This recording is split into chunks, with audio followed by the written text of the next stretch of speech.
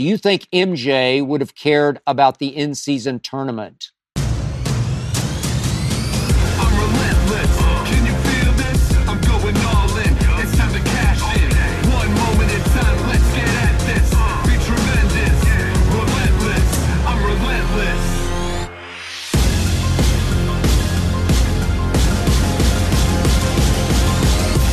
Here we go. This is the Skip Bayless Show, episode 92, in honor of, I believe, the baddest man who ever played professional football, James Harrison, once a teammate of mine on Undisputed, and I do miss you, man. Bad man. This, as always, is the Undisputed. Everything I cannot share with you during the 2.5 hours of Undisputed. Today, episode 92, I will tell you why my Dak jersey stayed in the trash and is gone forever. Today, I will tell you why Sunday night's Eagles-Cowboy game was the least stressful big Cowboy game I have ever watched. I will also tell you why I would still like to abolish field goal kicking in pro and college football, even though my young Cowboy kicker has made 30 of his first 30 field goals. I'll also tell you why Michael Jordan, my guy, would have won any and every in-season tournament he would have ever played in, and why he never, ever, ever would have allowed the Chicago Bulls to raise a banner for any of those. And finally, I'll tell you about my history, my backstory with Chris Evert, who is now battling cancer again. But first up, as always, it is not to be skipped. We start with a question from you. This one from Graham from Beloit, Wisconsin. The Dak jersey is out of the trash can, right? No, Graham, it is not. That jersey went to waste management heaven, or maybe hell. I don't know. That's beyond me, beyond my comprehension. One or the other. It was left in my trash can back on that fateful October night, upon which my Dallas Cowboys lost at San Francisco 42-10. Dak Prescott threw 3 second-half interceptions. That jersey stayed where it belonged, in the trash, which was taken out. That was the third straight loss for my Dallas Cowboys and Dak Prescott to the San Francisco 49ers. That after losing at Arizona to Joshua Dobbs. Come on, Dak. At that moment, that night, I was so done with Dak. And in some ways, I still am. I know. I know what's happening right before our very eyes. But just let me allow myself to go here. Let me explain to you the backstory of Dak on Undisputed. I'm now in my big second round of hearing how live on air, day after day, you got to pay the man. Got to pay him. I went through it it felt like years with Shannon Sharp, my previous partner. Got to pay him. Got to pay this man. No, I don't. We don't. Jerry does not have to pay this man yet. It is now time for Dak Prescott to earn that potential upcoming money, to earn his way back into our trust, because Sunday night against Philadelphia was merely step one of 6 or 7 steps upcoming in the next couple of months.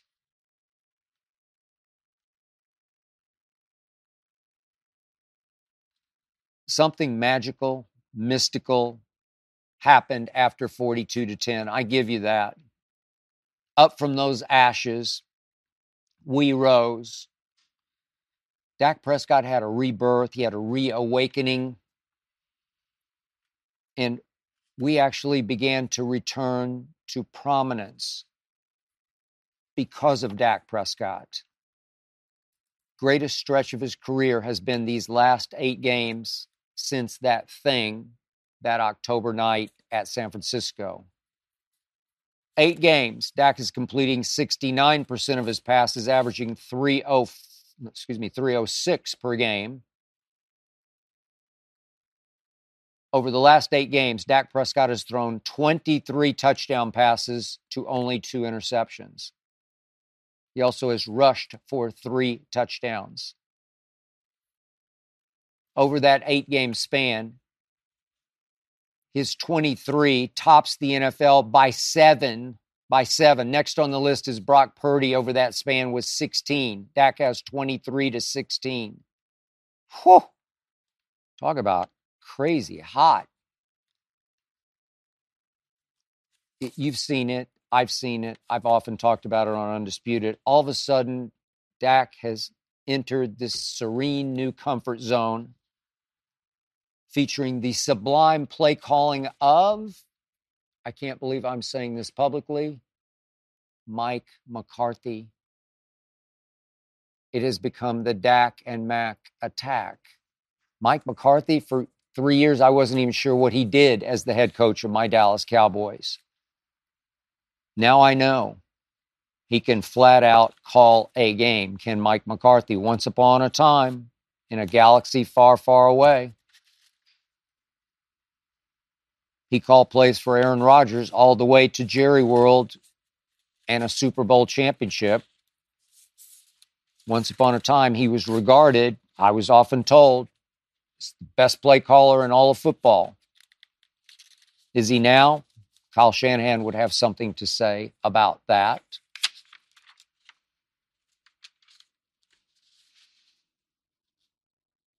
But the point is,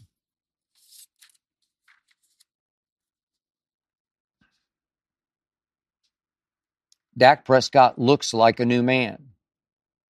Can we completely trust it? I'm going to be honest, painfully so. As great as he was in the first half the other night against Philadelphia, he did wobble in the second half. He was the first to say after the game, immediately, I could have played much better. And if I had played better, we would have scored 50. And they would have scored 50 if he had been a little sharper. You saw it. It's just a little off here and there. Wobbled in the third and the fourth quarter. Didn't really matter because they were up 24-6 at halftime. You can say I'm nitpicking, but I saw 2 throws in the second half that should have been intercepted and were not. They were dropped interceptions. We all know he did finally lose his first fumble of the year. Got a little careless with the football. Fletcher Cox dislodged it. It got scooped. It got scored. Philly scored only 13 points. So if you gave them 7, that means Jalen Hurts' offense scored 3 plus 3, 2 field goals. That's it. I'll take it. My defense rose up and shone. But did it give me a little pause in the second half? Did that little voice in the back of my head say, careful? Yep, it did. The point is, the Dallas Cowboys season is just getting started. We now go to Buffalo, then we go to Miami. We deal with Detroit, and we wind up at Washington against our arch division rival, our historical rival at Washington to end the regular season. I believe it's going to be a December to remember. I believe my Cowboys right here, right now, given their health, I knock on whatever wood I have to knock on here, given health, which always dictates the outcome of every Super Bowl, given health, my team is good enough to win out, as in beat the Bills, beat the Dolphins, beat the Lions, beat the Commanders, win out. My eye test, my soul test tells me it's good enough. It has found itself. It has been reborn right before your very eyes after Arizona and post San Francisco. My defense is ranked 4th in points allowed. 2 field goals. All Jalen Hurts got was 2 field goals. Interesting. What if we do win out? What if the Eagles somehow manage to lose up in Seattle next Monday night? Not sure whether Geno's going to play or not, but what if he does? What if the Eagles lose again? A 3rd straight game. Heck, what if the Eagles lose one of the 2 games they have left with Tommy DeVito, division rival, Giants? Could they lose one of them at Giants? Sure they could. What if, I'm just throwing this out, what if San Francisco somehow loses, albeit at home, on Christmas night to the team I picked to win the AFC, Lamar's Ravens? What if? What if the Cowboys wind up with 2 home games to get to Las Vegas and this season's Super Bowl? 2 home games. That would be interesting, because what if the Cowboys go into a first home playoff game having won 16 straight at home? That would include beating Detroit at home down the stretch of the regular season. What if 16 in a row at home? What if it becomes 17 and 18 in a row at home? What if? What if Dak Prescott winds up winning regular season MVP? Highly possible. He's favored as we speak. Barely over Brock Purdy, but favored. What if he does wind up winning 18 in a row at home, which would include winning the 2 playoff games at home? Heck, what if my preseason prediction for this season's Super Bowl pans completely out? What if it is Cowboys versus Ravens in the Super Bowl? I did pick the Ravens to win it all over the Cowboys, but I at least had Dallas going to the Super Bowl, getting to the Super Bowl. If that happens, now you can pay the man. The Super Bowl door to me is wide open for Rain Dakota Prescott. The light is green for Dak Prescott. The stars feel like they're aligning for Dak Prescott. Now he has every opportunity to right all the past wrongs, and there have been too many for me to detail at this sitting. What if he does somehow manage to beat 5 or 6 more legit good teams? Dallas has never beaten anybody. They haven't beaten. Well, we did beat Seattle. And then we really beat the stuffing out of the Eagles. I think they were legit good teams. What if Dak Prescott beats 5 or 6 more really good teams and earns the right to be paid once again as the richest quarterback in the NFL? Am I ready to pay him right here, right now, as Keyshawn demands that I do? No. Am I ready right here, right now to buy a new Dak jersey? Listen, trust me, no. This is my 2 cents, my armchair psychiatrist point of view, but my man Keyshawn Johnson on Undisputed is pushing to get Dak paid for the very same reason that my man Shannon Sharpe, my former partner, pushed for Dak to get paid the last time he was up to be paid. They both want to see my Cowboys mired in mediocrity. They want me and us and Cowboy Nation stuck long-term with Dak because they don't trust Dak Prescott.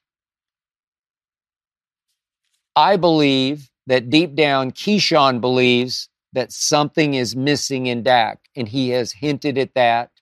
He has danced around that many times on the air. And he went full force into that after my Cowboys lost at Arizona, and especially that Sunday night 42-10 thing at San Francisco. I don't think Keyshawn trusts Dak at all, which is why he's goading me to pay the man, goading Jerry to pay the man.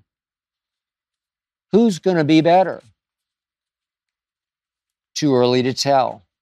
Let's see what we're about to see. I feel really good about it, but I haven't seen it yet. Only step one, only the Eagles, only this past Sunday night. A game I guaranteed Dak and company would win. I believe this year and this team is just different. It looks different. It feels different. I've been telling you that for weeks. It smells different in a good way.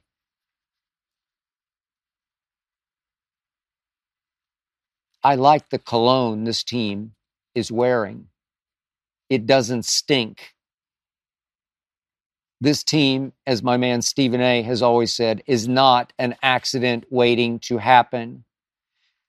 This team, as Shannon Sharpe always told me, will not do cowboy things, as in bad things at the worst possible times.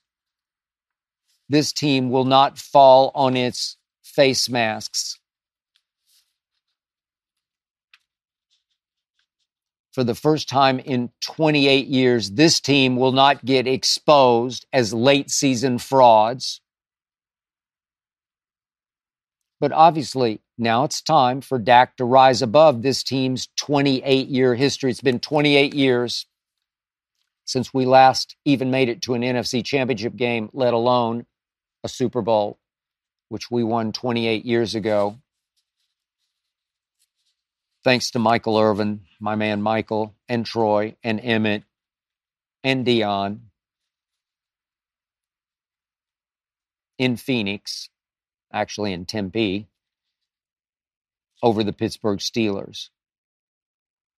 Dak now has to rise above his own 8-year history as well as that 28-year history.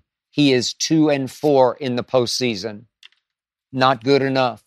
I've said it many times on Undisputed. To Keyshawn, to Richard Sherman. You guys don't understand. I fell hard for this team when I was 10 years of age. It's a long time ago. I have lived and often died with this team. Not literally, but I felt like I had. I know Dandy Don Meredith. I know how great he was. They got to the threshold a few times with Dandy Don. Couldn't get quite over the threshold, but he was really good. He was better than Dak has been so far. Roger Staubach, to me, was simply the greatest Cowboy quarterback ever. I got to know him personally very well. I got to compete against him. A lot of basketball games. Bloodbaths, so to speak. I know Roger. I idolize everything Roger is and was. Dak ain't Roger. I know Troy Aikman. I love Troy Aikman. I believe in Troy Aikman. To use the old cliche, Dak can't carry Troy's jockstrap. Not yet. Maybe in a little while. We're getting closer to the opportunities to prove who you really are and what your legacy forever and ever will really be. Just remember, it was just 2 years ago, San Francisco at Dallas with Jimmy G at quarterback. Cowboys favored in that game. I forget what it was, by 4 or 5 points. We lost 23-17. Dak pretty much stunk in the game. We weren't ready to play on either offense or defense, but Dak's QBR was 32 on a scale 0 to 100. Not good. 1 touchdown, 1 interception. And if you remember what happened at the end of the game, we had one last hurrah, a pass and a prayer, but Dak took off running, and he ran and he ran and he ran, and he did not have the presence to get down in time for the trailing referee to have time to spot the football and get off one last snap. He ran 17 yards when he should have run 10 or 12 yards and gotten down, and he did not get down in time, even though it was about to be 1st and 10 at the 24. San Francisco's 24. One shot to the end zone from 24 yards away. You pull it off, we're having a whole different conversation right now because it's 24-23 Dallas. But no, ball doesn't get spotted, time runs out. Do I have to remind you? Less than a year ago, out in San Francisco, playoff game. My defense rose up against Brock Purdy and Christian McCaffrey and Debo and Ayuk and on and on and on. Rose up, held them to 19 points at home. Should have been good enough to win the game, but Dak stunk through 2 first-half interceptions. Missed 4 or 5 open receivers in the second half that could have changed the game completely. It wound up 19-12. If you still have a tape of it, go look at what happened in the final Cowboy possession. 1st and 10 at their 24. Michael Gallup, coming off knee injury, had been shell of self. I don't know what inspired him, lit his fire, but he ran past everybody in the secondary. He was gone. Dak underthrew him by 5 yards and missed him wide right by 6 or 7 yards. Just uncatchable. He was gone. You hit him on the fly. We're having a very different conversation right now. 42-10 it was back in October in San Francisco. 3 second-half interceptions thrown by Dak. But the play that sticks in my craw was it was 21-7 late in the first half, 50 seconds left. It was 1st and 10, Cowboys at their 25. Brandon Cooks, we weren't sure what Brandon Cooks was going to be yet. He hadn't sort of found himself, found his rhythm, gotten his legs underneath him. He bolts up the left sideline. If you have the tape, go back and look at it. He is gone. He's 5 yards clear of any defender. If Dak hits him in stride in the hands, it's 21-14 at halftime, and it feels completely different. Dak missed him so wide right, he threw the ball out of bounds. The ball landed 5-6 yards left of the boundary, out of bounds. You just can't do it. If you get one of those, you have to cash it. They don't come very often against that defense. Second half, 3 interceptions on 3 straight possessions. Just hard to watch, hard to live with, hard to stomach, painful to talk about even now. But the point is, it's now time for Dak to show us. Step 1 completed, in the bank, in the books. You wobbled, Dak, but you end up winning by 20, 33-13. Take it, love it, bank it. So back to Graham's question, Graham from Beloit, Wisconsin.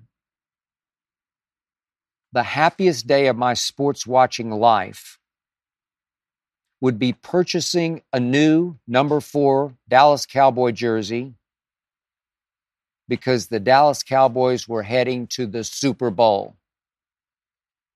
Here we go. Come on, Dak. Back it up. Another question from Ashton from Chicago. I once lived in Chicago for 3 years. Hello, Chicago. I actually spent a summer in Chicago while I was at Vanderbilt.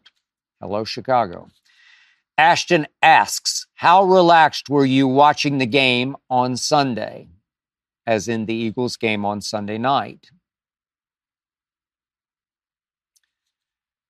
Ashton, I was as serene during that game as Dak has been serene in the pocket throwing the football. It was the most serene I have ever been watching a big Dallas Cowboy game. I told you last week on this show, I wasn't even sure I would try any lucky jersey the way I've desperately, frantically tried them in the past. 4, 21, 11, 88. Sometimes they work, sometimes they don't. I told you last week, I'm beyond that with this team. I don't need any good luck charms. I just know what I'm seeing. And last week I sat right in this chair and said exactly what I've said from day one of this football season. The Dallas Cowboys are just better than the Philadelphia Eagles. They should have won the game at Philadelphia. Dak threw for 173 yards in the fourth quarter alone to Jalen Hurts, 3 yards in the fourth quarter, 3 yards passing, 173-3. And as you've probably seen in our commercial, you got to stay in bounds. You got to stay in bounds. Dak stepped out of bounds on a 2-point try that would have changed the course and flow of the game. Just stepped out of bounds. Had it, could have waltzed into the end zone, but stepped out of bounds. Got to stay in bounds.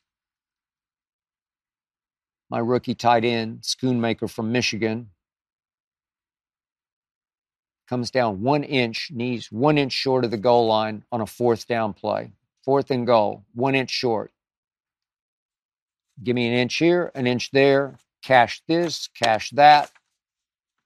We win. Dak said right after the Philly game on live national TV on NBC, they stole that game from us. The Eagles stole that game. They did. Cowboys are just better than the Eagles. So I'm looking at my jersey collection. I'm thinking, I don't need a jersey tonight. I just went over to the drawer and I literally took potluck, as in pull the drawer open, whatever is on top, whatever t-shirt's there, whatever shirt's there, I'm just going to wear it. I have a blue t-shirt, short sleeve t-shirt. I bought, 10, 12 years ago out in Palm Springs at PGA West, if you know it, the stadium course. It's a Pete Dye, diabolical monster of a course. Eats my lunch and my dinner. And if I've had breakfast, it'll eat my breakfast. But whatever, I bought the t-shirt to commemorate all the balls I hit in the water. And it just happened to be on top. So I put my PGA West t-shirt on. And I will not wear it for the Buffalo game because it's not a good luck shirt. It's just a shirt. I just got to have something on. I will give you this. On Sunday night, I did scream bloody murder one time. And Hazel, our little Maltese, now 7 years of age, who sleeps faithfully at my feet in her little bed, game after game after game, all day long, Saturdays, Sundays, she sleeps and waits for her quote-unquote dad to finish with his damn football games. She raised her head when I screamed bloody murder and opened one eye and looked at me like, not again. But she really didn't flinch, and she went right back to sleep. But the play in question came after we had taken the ball, the opening kickoff, and gone 75 yards in 10 plays. Remember the play Dak made, scrambling left, flipping it cross-body to CeeDee, who just sort of waltzed into the end zone. 7-0 Dallas. Here comes Philadelphia. But we push them back into a 3rd and 16 at their 49-yard line. Remember this play? Jalen Hurts drops back, and I'm like, no, just don't let him out. Don't let him out. And he stands strong in the pocket, and he fires a rocket of a strike to Devontae Smith for 30 yards. Made it 1st and 10 at our 21. And I just couldn't believe we let him out of the 3rd and 19 trap like that. Just felt like an omen, like a bad early sign. And I screamed some word I cannot repeat. But they get offensive pass interference on the next play, even though it was a 14-yard completion to Dallas Goedert, who's now back. Offensive pass. I'm thinking, okay, so now you're pushed back into 1st and 20 at the 31, and Jalen takes off, and he's running. I'm like, oh, my God, here we go again. Picks up 11 before, Donovan Wilson strips him from behind. Ball's loose. Donovan Wilson recovers the fumble he forced, which became the story of the game. We stripped A.J. Brown. We stripped Devontae. 3 big turnovers turned the tide. My defense can really play. I said before the year, we'll go as far as Micah, 11 from heaven, our defense carry us. Well, now we've got an offense to match our defense, but our defense is really good. I know what Seattle did. We were looking ahead to Philadelphia. Now it's time to play. I do trust my defense, maybe even more than I trust Dak in the offense at Buffalo, at Miami, Detroit, at Washington.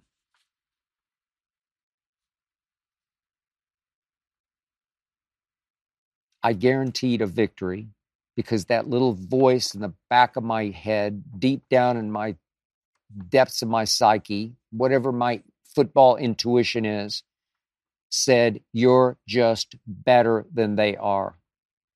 24-6 at halftime. Yeah, I was tweeting, don't take your foot off the gas. I got a little shook when Dak wobbled. Dak lost the fumble, first of the year, scooped, scored.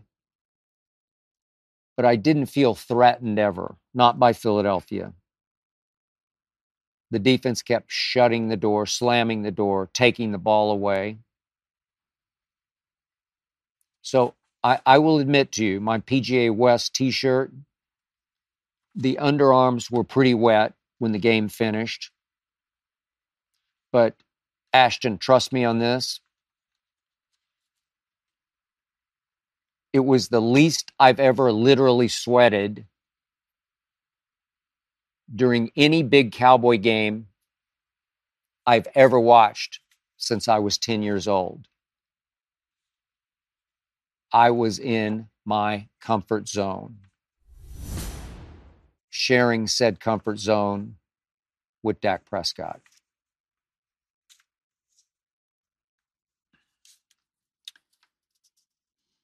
Allow me to take a bit of a left turn. Allow me to tell you why I took it hard when I read the other day that Chris Everett's cancer has returned. No, please God, not again. It has returned. Now allow me to tell you my backstory with Chrissy. For those who don't know, who don't follow tennis and don't know tennis history,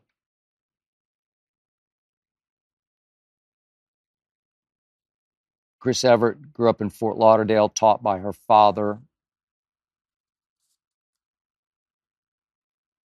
She went on 70s and 80s to win 3 Wimbledons, 6 U.S. Opens, 7 French Opens, and threw in a couple of Australian Opens. 157 career titles did Christine Marie Evert win. It's a lot of titles. She dominated women's tennis, 1970s, 1980s. Dominated, owned, but she did not have a big serve. It was average at best. She wasn't especially athletic, not all that quick, not all that fast.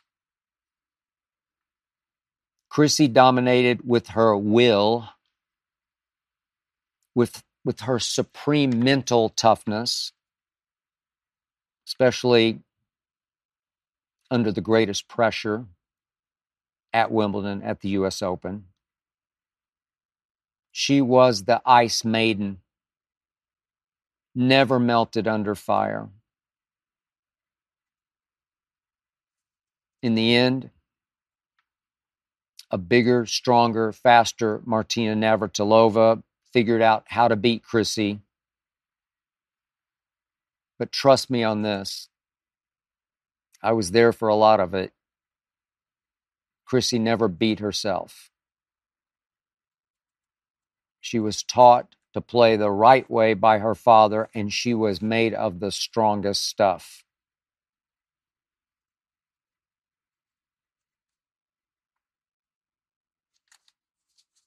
First big tennis tournament I ever covered. I didn't play tennis as a kid. In fact, just a quick story. I was a decent athlete. I lived to play baseball, lived to play basketball, played a lot of football, no hockey in Oklahoma City where I grew up. Tennis seemed like kind of like a sissy game to me. I played a lot of golf, no tennis. People have asked me my whole life, you play tennis? Because I look like a tennis player, I guess. I'm built like a tennis player.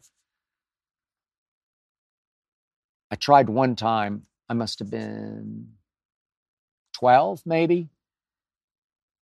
Summers at our grade school. It's called Mayfair Elementary. They had what was called a play school where the park departments put on a daily sort of in the cafeteria. You could just go in and play ping pong.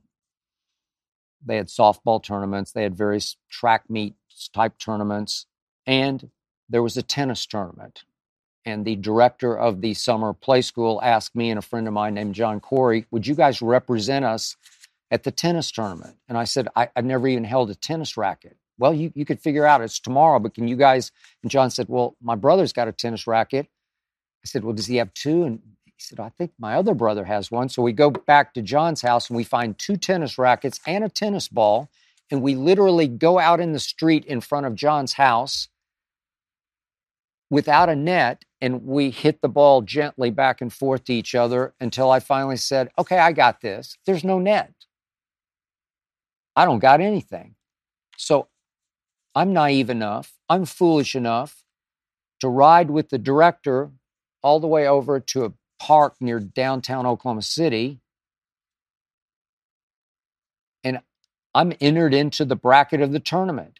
And I play some kid from Nichols Hills, which is the rich section of Oklahoma City,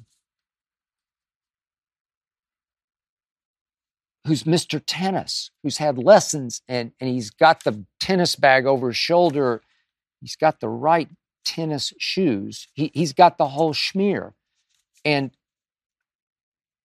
I'm thinking, well, maybe I can just out-athlete him. And he steps up to serve, and he's got a rocket serve that I have little to no chance of returning. And then I try to serve to him. I've never even tried to serve over a net. I hit little patty cake, little puff serves, little wrist shots. Instead of tossing it up and coming over the top, trying to blast away, I'm hitting little patty cake serves back to him, and he's off one bounce, smashing it past me. I think it was best out of 3 sets. I didn't win a game. I got blown off the court. So that was my first and only experience. That's the only time in my life I've ever tried to play tennis.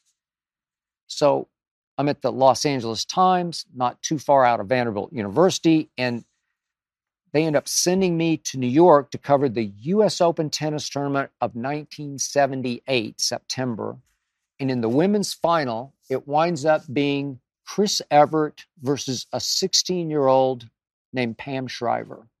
Ironically, Pam Shriver has become a close friend of mine because I often play golf with her at Brentwood Country Club here in Los Angeles, California. Pam Shriver can really play golf. She wins the women's tournaments at Brentwood year after year after year. But she's become a very good friend of mine, and I keep up somehow, sort of some way through Pam, I keep up with Chris because they're very close. Chris won that day, 7-5, 6-4. Pam sort of held her own and was not embarrassed at age 16. But that was my tennis background. And yet, the first big story I ever wrote, this for the Miami Herald, a front page story.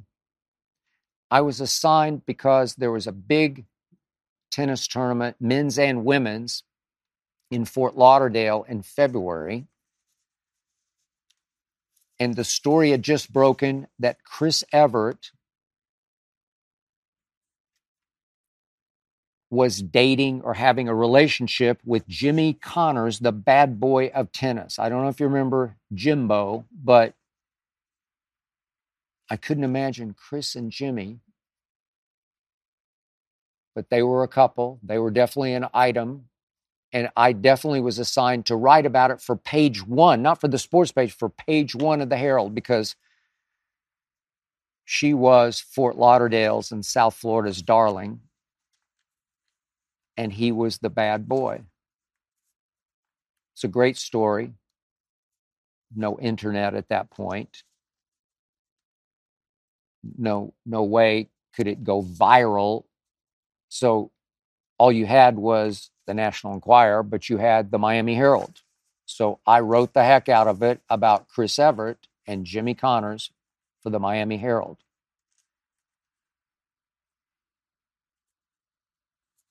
Wound up in Dallas, Texas, columnist at the Dallas Morning News. My first year there, 79, I got to interview Chris one-on-one before the Dallas women's tour stopped. And because I was the columnist, I had enough cachet, I got a one-on-one with Chris. In a hotel suite, we sat for maybe 15 minutes talking. She was smart, she was funny, but she was a little distant and a little wary of me because I was a member of the enemy of the probing media. I'm sure her father had taught her well not to give up much to the probing media. But so it was a couple of years later. I'm still in Dallas, and I began to date a woman named Nancy Nichols, who was the director of public relations for the women's basketball team in Dallas at that point, the Dallas Diamonds, who had the number one pick in the draft. And they took Nancy Lieberman out of Old Dominion, Lady Magic as she was called. Nancy Lieberman could flat out play. Trust me. She was female Showtime. Whew. I went to every game. I was mesmerized. Because of my girlfriend, Nancy Nichols, Nancy Lieberman bought a home 3 doors down from mine in a gated community in Dallas, Texas. And soon after she moved in 3 doors down from me, and Nancy Nichols, the PR director, was with me, Nancy Lieberman went to a tennis tournament in Hilton Head, South Carolina, and hit it off with Martina Navratilova. And back Martina came with Nancy Lieberman and wound up moving in with Nancy Lieberman 3 doors down from me. So now, from the inside out, I am watching Nancy Lieberman turn drill sergeant and try to turn Martina Navratilova into an overpowering tennis machine that could finally overcome Chris Evert. Chris had dominated Martina more with her mind than her body, more with her tenacity, with her mental toughness, with her will than her athleticism. Martina had it all. She was bigger, stronger, faster, much more athletic. I used to play catch with Martina with a football. Could she ever throw a football left-handed? Whew. But she needed to be whipped into better shape, both physically and mentally, and Nancy Lieberman did that for her, and I witnessed it day after day, up close and personal.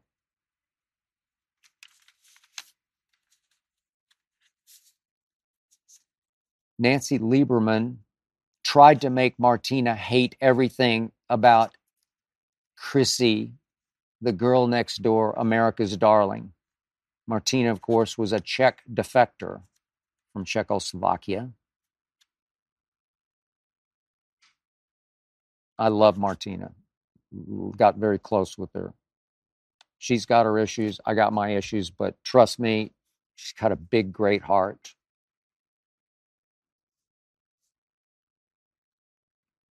Finally, with a lot of help from Nancy Lieberman, a lot of counseling, a lot of coaching, a lot of motivation, Martina began to overcome Chris. So my girlfriend at the time, Nancy Nichols, occasionally traveled with Nancy Lieberman and Martina to big tennis events such as Wimbledon, US Open. So in 1982, I went to cover Wimbledon for the Dallas Times-Herald. Nancy Nichols went with me and hung out with them, literally backstage in the women's locker room. My Nancy would go during the day and hang with Chris and with Martina and Nancy Lieberman. And Chris would always be around and would try to be friendly with Martina. I thought Chris was just being a shrewd operator because she still wanted Martina to think they were best friends, very good friends. So she would have that edge over her. Oh, we're just friends. And then on the court, Chris was a cold-blooded killer in a good way. But at one point, my girlfriend, Nancy Nichols, said Chris approached her and said, "Hey, you date Skip Bayless?" My Nancy said, "Yeah." And according to my Nancy, Chris Evert said, "He is so cute." Okay, I don't love the word cute because in college I went on 2 blind dates because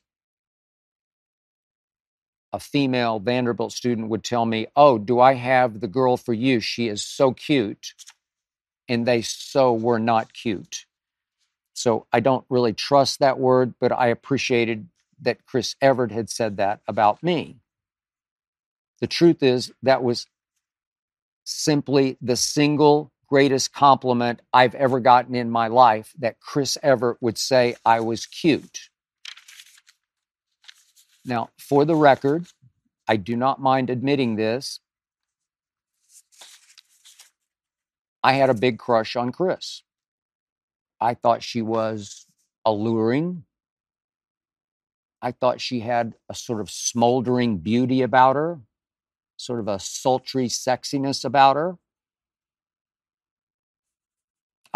I just thought she was hot. I'm just being honest. I did have a big crush on Chrissy. So for her to say I was cute made not just my day, my week, my month, it made my life. So a year or so passed, Nancy Nichols and I broke up. And the women's tennis tour came back to Dallas. And I set up a second interview with Chris. This one took place at Hockaday Girls School, private school in Dallas, on their indoor tennis court. It was in February. And the weirdest thing happened. I was supposed to be there at X time, and they said, be prompt because she's a creature of habit. She's right on schedule. And so she was just finishing up her practice session with, I don't know if it was her coach or her hitting partner, sort of her male sparring partner, not sure what it was. But I'm waiting sort of near the baseline, 5 or 6 feet off the baseline. And the male coach, whatever he was, hit a big overhand smash that blasted by her. And it hit me. Not sure what Dr. Freud would say about this. It hit me right in the you-know-whats and doubled me over. Males will attest. For about 1 minute, you think you're going to die. And then fairly quickly it passes. But for that minute, it is the worst agony. So I thought I was going to die, but I was embarrassed, so I tried not to show that I thought I was going to die. But I did recover, and she was extremely apologetic, and we did sit down, and we did begin to talk, and we talked for an hour. And silly me, as my male ego took more and more over, I started to think, I think she likes me. So she had her raging affair, whatever it was, with Jimmy Connors. It had ended. She had married John Lloyd, but they had split.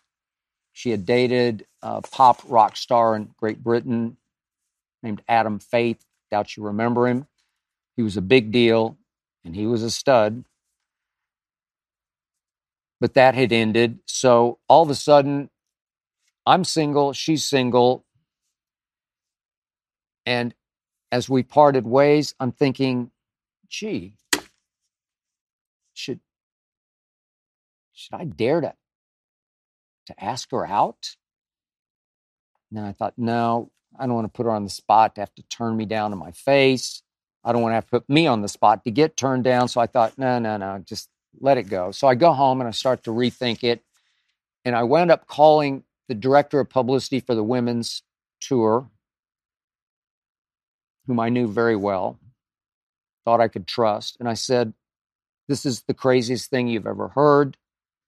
This is a long shot at best because there's probably no shot to this because she lives in Fort Lauderdale and travels the world. And I write 5 columns a week for the Dallas Times-Herald at that point. But I asked, I said, would you please ask Chris if she would go out with me? The PR director said, I would be glad to. And she seemed receptive to it.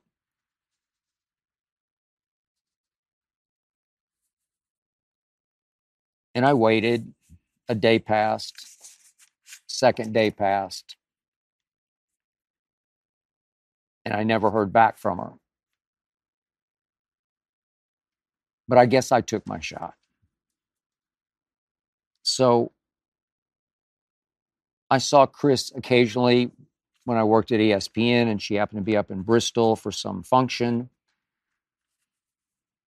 We sat one afternoon there on campus at ESPN at the mothership, and she brought up the story and laughed about how that shot hit me in the you-know-whats just before we sat down to interview. She wound up marrying an Olympic skier named Andy Mill. They had 3 sons. He's another stud. She dated Greg Norman for a bit. She only dates leading men. Way out of my league. But still, she had ovarian cancer and she beat it. Now it's back. Chrissy, I've been thinking a lot about you. I've been praying for you. And I just want to say publicly, if you happen to hear this,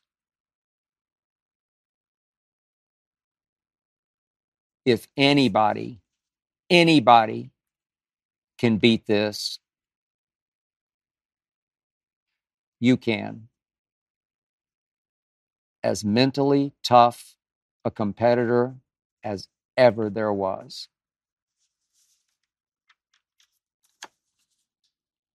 This is Harrison from Plano, Texas. How can you still hate kicking after what Brandon Aubrey did? Well, Brandon Aubrey made 4 against the Eagles on Thursday night. 1 from 60, 1 from 59. Nobody had ever done that in the history of kicking in one game from that distance, 2 from that distance, 59 plus. But Harrison, you got to get your facts straight. I do hate place kicking, as in field goal kicking, which is exciting for all the wrong reasons. But I have said from the start, I will never get field goal kicking abolished in pro or college football. It is obviously here to stay. So if I were the owner of a pro football team, my highest priority would be getting the greatest kicker who ever kicked. I want the Vinatieri. I want the Justin Tucker. Heck, maybe I want the Brandon Aubrey. We lucked into that. Brandon Aubrey didn't even kick in high school or college. He was a soccer player from right there around Frisco, Texas, where the Star is, where the headquarters are. Went to the USFL for a couple of years, figured it out. I'd never heard of him. Look at him now. 30 for his first 30 field goals. I just hope he doesn't become a 30 for 30 on ESPN, as in whatever happened to Brandon Aubrey. Will he miss one? I hope he does. I hope he misses one that doesn't really matter in the next 2-3 games. Just hard. You don't want those demons to start rising up and screaming in your subconscious as you get to the playoff games.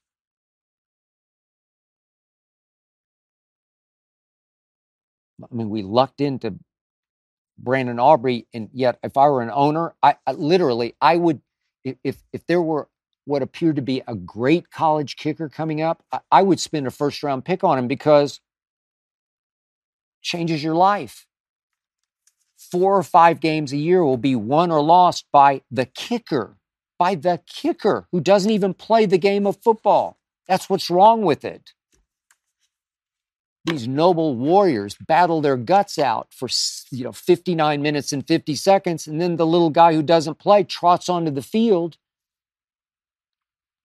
and lines up for this gimmicky kick between these 2 weird sort of big H uprights, and you have to kick it between the goalposts. What? Where did this come from? That's how you win and lose the game? By the little guy who doesn't even play football? Are you kidding me? I mean, obviously, in the very beginning, in the early stages of pro football, heck, college football, they forced an every down player to figure out how to place kick. See Lou the Toe Groza, who was a very good defensive tackle for the Cleveland Browns. And he learned to kick straight on toe first, so he was the toe. I was pretty good kicking straight on, but I never have figured out the soccer style kick. And then here came the soccer kickers who, with kicking off their instep, they can get more lift and more distance, and all of a sudden revolutionize the game because they became the most specialized specialist. I mean, Jay Feely used to argue with me that, well, I'm actually the 3rd string safety for the New York Football Giants. And Jay is a really good athlete, great golfer. I raced him one time. It's been a few years back, but we had a very competitive 40-yard dash. And then he tells me after he waxes me that he ran 4.6 for the Giants. A 4.64, that's what Emmitt Smith ran before he was drafted. Jerry Rice ran 4.7. 4.6, trust me, for me, it's fast. So he got me by about, beat me by about 5 yards. I thought I was pretty fast, but I can't do that. But the point is, most of these kickers are not, they're not football. They could not play football. They couldn't do anything. Jay Feely would go down and actually tackle kick returners. He's a little wacky. I mean, he's like great wacky, fearless wacky. But the point is, I don't like the fact that little guys who don't play football decide football games. And it first got me back, it was October 3rd of 1988. I'm covering a Cowboy game at New Orleans on a Monday night. And it comes down to Roger Ruzak, the Cowboy kicker, missed a field goal, very makeable. It seemed like it was a 40-yard field goal. And then the great Morton Anderson, one of the greats, made one from 49 at the buzzer to win it 20-17. And I thought, it has come to this? Really? This is it? And I wrote a column the next day that if a Martian dropped in for a pro football game and were sitting next to me, and I finally said, who do you think the highest paid player on the field is? I think the Martian would shrug and say, well, that little guy who runs on and kicks the ball between the H, he's the most valuable player on the field because he decides the games. Yeah, he does. Way too often he does. I mean, where would we have been the other night without those 4 cross-country field goals from Brandon Aubrey? So again, I despise the concept of it because it's so weirdly gimmicky. I would just do away with it because football would be still extremely edge-of-seat exciting if you just had to keep going for it. You could still punt. I like punting. Punting is a real art. And most of the punters are way more athletic than the place kickers. Punters have to catch the long snap, sometimes run with it, sometimes, as we saw the other night, throw it. They're always good to very good athletes. And the sort of artful science of punting to the coffin corner, punting out of bounds, pinning opponents inside 5 or 10. I love that part of the game. I love the strategy of should I punt or go for it. But if you just keep going for it down the field until you score, and then when you do score, you go for 2 every time. It's football. That's how you win football games, by playing actual football with no gimmicky kicking. But my point is, I'm not going to get it abolished. I still hate it. It offends me. It offends my sensibilities. I love football and I hate field goal kicking, extra point kicking. It's beneath football to decide football games that way. Again, exciting for all the wrong reasons, but if I owned a team, I would go get the best kicker ever. And maybe Brandon Aubrey is on his way. Maybe we just lucked into him. So Harrison, yes, I still hate kicking, even after what Brandon Aubrey did, because we finally got a guy. I'm knocking on wood. We got a guy I hate to even say we can trust, so I won't say it. I won't even say that we can trust. I'm going to leave that alone. This is Joshua from Miami, as in Florida. Do you think MJ would have cared about the in-season tournament? You know what he would have called it? I just used this word in my Chris Everett topic. Michael, whom I covered, got to know in 1998, last dance season in Chicago. He would use the word cute in a very different way than Chrissy used it about me. He would use cute as derisive cute.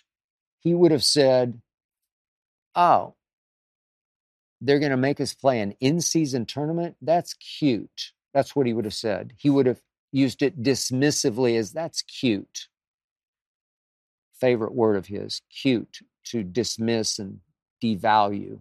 That's cute. And you know what he would have done? However many they would have played through his career, if they'd had this year after year, he would have won it every single year. That's just what he did. That's what he was made of. I have seen him bet enormous amounts of money on the golf course after practice in shooting games. I've told this story before, but quickly, we were at Indiana for the conference final 98, went to game 7 back at the United Center, the house that Michael built. But before one of the games in Indiana, they were having a practice. They let the media in late. We were kind of upstairs in the what was called Market Square Arena at that point. And I sit in the upper deck, sort of front row, and I watch this transpire. I watched Michael shooting free throws for money. I couldn't hear exactly how much money. He was shooting them left-handed, blindfolded. I will bet you it was for hundreds of thousands of dollars. Trust me. Left-handed, blindfolded. And I got there just in time to see him swish one that sent all of his teammates rolling on the floor, like in awe and shock, just rolling on the floor because he made left-handed, blindfolded free throw to win whatever the pot was. That's just who he was. He was the coldest-blooded basketball killer ever. It's why LeBron James is not in his league, not in his galaxy, not in his universe. Mental toughness, killer instinct. LeBron, one of the nicest guys who ever played, supremely gifted, not in Michael's universe when it comes to that killer instinct, competitive edge, cold-blooded basketball assassin, trash talker of the highest order, tell you what he's going to do to you and do it and destroy you. He would have terrorized the in-season tournament field because that's just what he does. He would have won it however many times he would have played in it. But here is the difference. Michael Jeffrey Jordan would have said to the Chicago Bulls, over my dead body, will you raise a banner for an in-season tournament? The Lakers are going to raise a banner. It's going to be different. It's going to be shaped different. It's going to be a different color, but they're still going to raise a banner. I don't like it. I appreciated that LeBron rallied his troops, kept them together, led them to win games that other teams weren't that serious about early on in the group play. They went 4-0 in their group. And then here they went, quarters, semis, and what a tour de force they were in that final against Indiana. Way to go, LeBron. You led them. You deserve the MVP.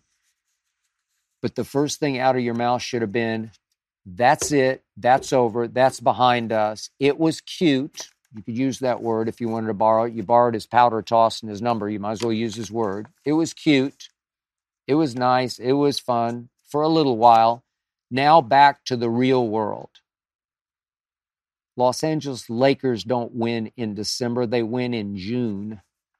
That should be all that matters. The message should have been back to business. No big champagne celebration in the locker room. Back to what really matters. That's how Michael would have dealt with it. That's cute, but it's over. We did what they made us do. We won their little tournament. They can make their money. They pay us some money. Raising the banner sends all the wrong message to the Los Angeles Lakers.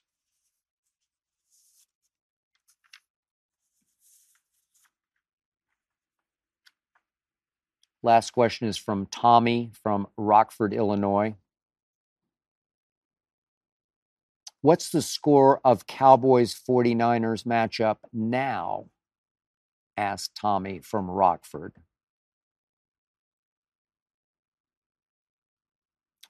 I have said this on Undisputed several times, and I'm going to say it for the record right here, right now.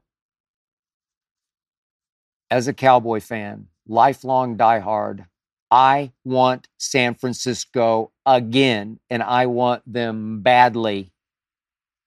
I don't fear them. I don't want to avoid them. I welcome them back somewhere down the road in the playoffs. I would embrace it. I would savor it. I would cherish it.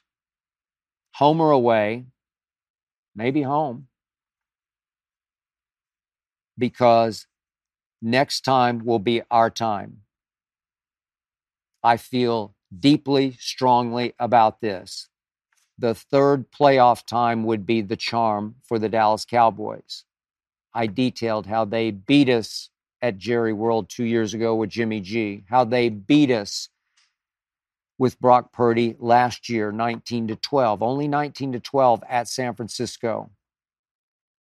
Playoff games. Obviously, the 42-10 thing happened earlier this year in the regular season, but I'm talking about playoffs. I'm talking about our next confrontation with them.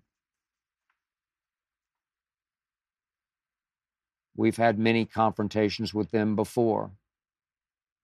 Dwight Clark got us early 1983 following the 82 season when he rose up into the fog at Candlestick and snatched Joe Montana's attempted throwaway out of the sky. San Francisco 28-27. We got them after the 92 season, early 93 at Candlestick. We went in there as prohibitive underdogs, as the two young upstarts with Troy, Emmett, and Michael. And we did a number on Steve Young and Jerry Rice and company. We shocked them. We shocked the world. We probably even shocked most of Cowboy Nation, and we went on to bulldoze Buffalo in the Super Bowl for a breakthrough a year early because we did that at Candlestick. I want them again. Third time would be the charm. They did lose 3 in a row. I know they didn't have Debo. I know they didn't have Trent Williams. But they had everybody else. They had that MVP of a quarterback. They had leading rusher Christian McCaffrey. They had Ayuk. They had their weaponry. They had enough, and they lost 3 in a row.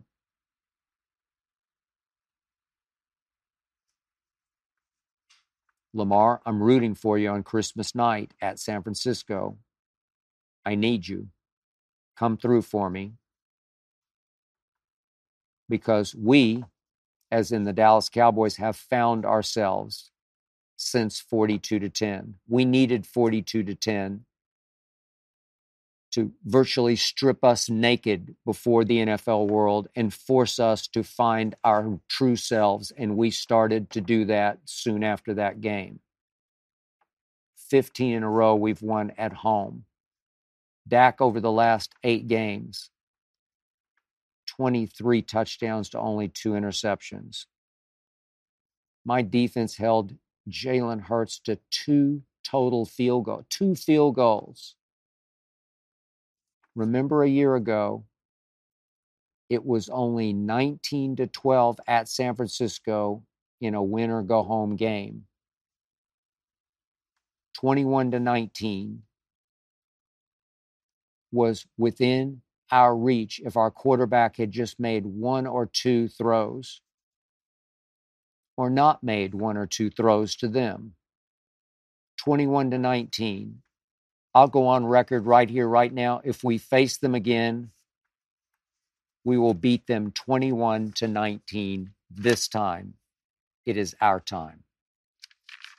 That's it for episode 92. Thank you for listening and or watching. Thanks to Jonathan Berger and his All-Pro team for making this show go. Thanks to Tyler Korn for producing. Please remember, Undisputed every weekday, 9:30 to noon Eastern.